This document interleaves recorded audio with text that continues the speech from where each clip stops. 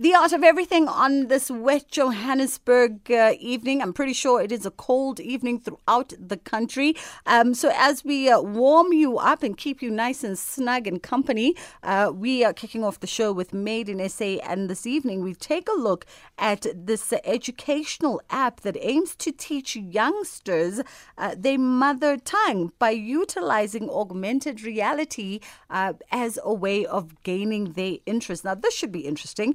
We got joining us electrical engineer by day and, of course, a future enthusiast. And what do they call your types in Nkululeko at the Silicon Valley? I'm a developer. There we go. Developer by night, Nkululeko Lambani joining me. How are you doing? I'm good, Richard. And how are you? I'm fantastic. I mean, listen, this sounds very, very interesting. And I think especially in the context of South Africa and Africans at large, where we live dual lives and oftentimes, children are raised within the dualities. There's been this ongoing conversation that always amuses me because I'm always listening from the outside, listening in, where moms and dads are really struggling to get the little ones, especially at that developmental stage, to be engaged in proactively learning their mother tongue. And it seems like it's an uphill battle for parents to get the kids to be learning their mother tongue. So I've got to ask you straight out the gate. Firstly, are you a parent and can you relate? Or what was the motivation for you and your sister to develop this app? Okay, so I'm not a parent, not yet.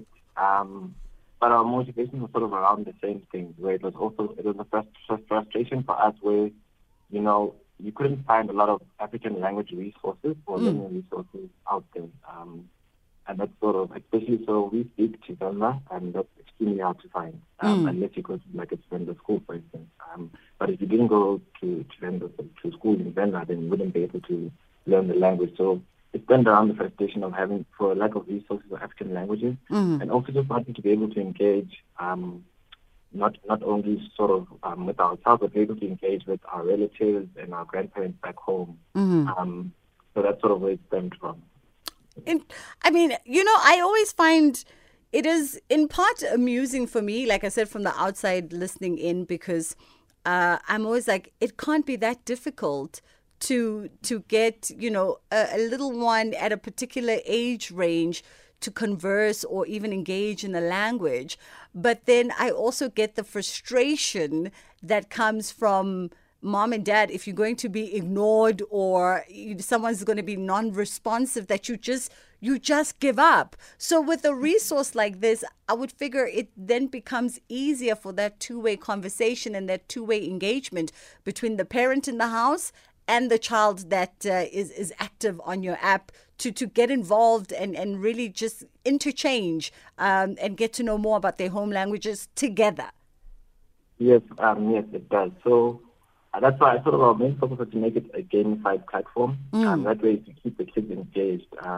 You're not just doing a learning activity, but like you're doing a fun learning activity. And it's not just about just learning the words. It's also about like getting a deeper understanding of your culture or what the words, where the words stem from and what they actually mean. So that's sort of how we went about doing it. And that's why, it's not just, we don't just have the gaming platform. We have the YouTube channel, we have videos, and we also have the books, and we have the stories that we also tell, just so it's an immersive sort of platform that allows you to sort of multimodal learning platform, basically. So like almost a 360 approach to it. It is, when you said, like a gamify sort of approach to it, because it is augmented reality, I was thinking earlier on, how do you then, and you just touched on it now, like African languages are so nuanced, just in understanding and explanation. How do you sort of get that all encompassed within your program? Or maybe we should even start by saying, walk us through the actual app itself, in the most lame terms that you can help us understand how it sort of interfaces or what happens once we download the app. How does it play out? Okay, cool. So we have two apps. They're both on the Android Play Store and also on the Apple iStore, App Store. So the one app is the augmented reality app, and that sort of engages with you using our augmented books. So we have books and flashcards. They're available on our website at ambaniafrica.com. Okay. And also it's kids or the art of superwoman. And then we also have so that's the AR app. There's about 8 languages on it, including this is called Zulu, Tonga, we also have Shona, Kiswahili. Okay. And that's basically just you buy a book or a flashcard and sort of engage the app using that. And then we also have our free app where that is sort of where it's more gamified. You play games, like there's a numbers game, there's a matching game, there's a quiz game. Okay. And then it also has stories and videos, so we can just go and, you read the story, the story plays out, you get questions afterwards about the story to sort of see, were you listening to the story, what did you learn from the story, and then there's also songs just to make it fun. Okay. Now, in terms of the nuance of language, all these languages that you mentioned are so beautiful, so intricate, and exceptionally nuanced. One word in isiZulu could mean, with a slight inflection, a slight change in a vowel, could sound the same in Xhosa but mean completely different. I have these arguments with my Xhosa friends on a regular. How do you manage to get the nuance out so that your target audience is able to understand? So it's mainly so it's not us obviously who do the translating. Yes. Or who speak in the language, because I would butcher it from the get-go. So we try and get specialists in those languages. We partner with certain institutions. For instance, UKZN, the Pan South African Lab. We partner with those institutions and make sure that we get the nuances correct, because that is very important. You don't want to end up teaching someone something that's totally incorrect. So there is a sort of a quality check process involved around that, and ensure that we make sure that it's right. And if we, for instance, maybe something does come out and it might be confusing, we do go back and sort of recheck and change what needs to be changed. And maybe I should actually ask to load on that, Nkululeko, as a question. In terms of the target audience, because you are targeting, foundation stage, right? Yes, foundation stage. Okay, so we're talking, 1 till, well, I'm just saying 1, but, 1 till about 10? Yeah, so about, grade R to grade 3, about something like that. But, if the app can basically, anyone can use the app. I think it's going there. So if you, for instance, want to learn Shona, you can most definitely download and then also just learn, especially just starting from a basis of 0. Yes, absolutely. And then how has the reception been? Because I figure when you are embarking on such and it is a brilliant concept. I mean, our kids are so engaged, electronically. They know these phones and these tablets way better than we ever could. So I think schools are moving more and more towards technology. So incorporating technology and augmented reality into their learning system is such a brilliant thing. And then I'm wondering, how did it sort of fare when you guys were busy at the research and development stage? You obviously had to go out and proto it and and do all the testing with that particular age range. What was some of the conversations that came out of them in terms of how they interact with it and how they found it? They were very positive. For instance, some comments, just sort of quotes. Someone said they had a son who was on the spectrum and they were so obsessed with the games. He used to practice it every day, and his speech, started to improve from the game. We also got people saying that there's been improvement in there. Like some were taking it to the classes at school, and the teachers acknowledged that, look, this guy has improved a lot. The kids themselves, are coming back, look, Mom, I did well. That app is helping me. So, there's very positive reception, and a lot of people were just saying they're so happy that we're doing this because some of these languages are underrepresented, and you cannot find the resources for them, especially the resources online or an app.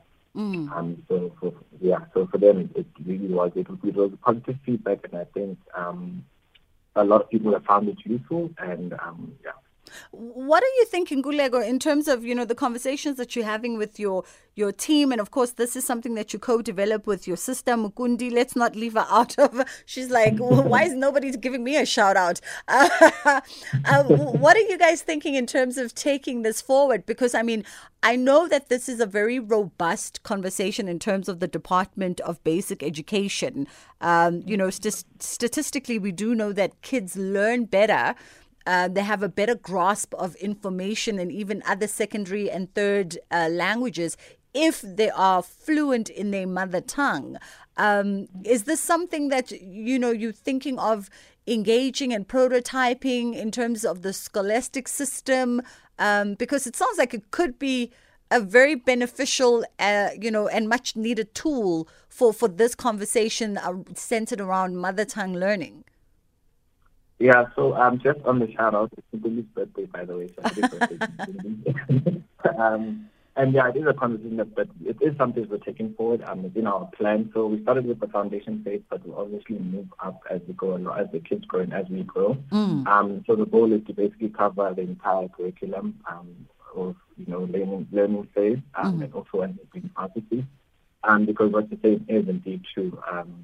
It's very different, you grow up in Ghana, for instance, so your entire life, speech learn your entire life, and then you're taught math in English, and it's just, you're learning a language and you're learning a new concept, so it does become a difficulty, but it's something that we want to address with our platform.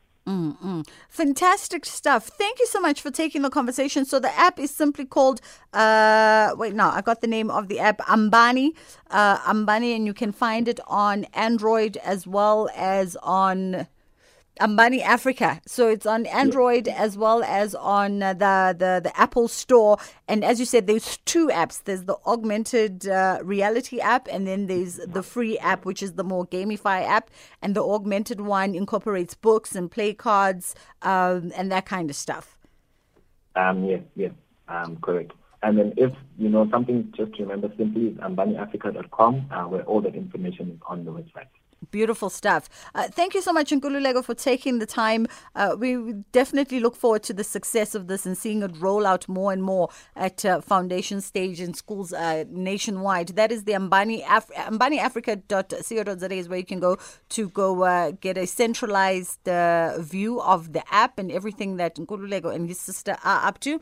And then, download it for your kids and experiment with it and see how it helps in the household. That was our Made in Africa feature kicking off the show tonight. We're going to take a quick one and then we come back and we catch up with a architect who's turned jewelry designer. She actually makes some incredible bespoke pieces. We were checking out her Instagram page a little bit earlier on. So if you're into the world of jewelry or just looking for a gift or just want to hear an interesting story, this is definitely a conversation to catch. It is the art of everything.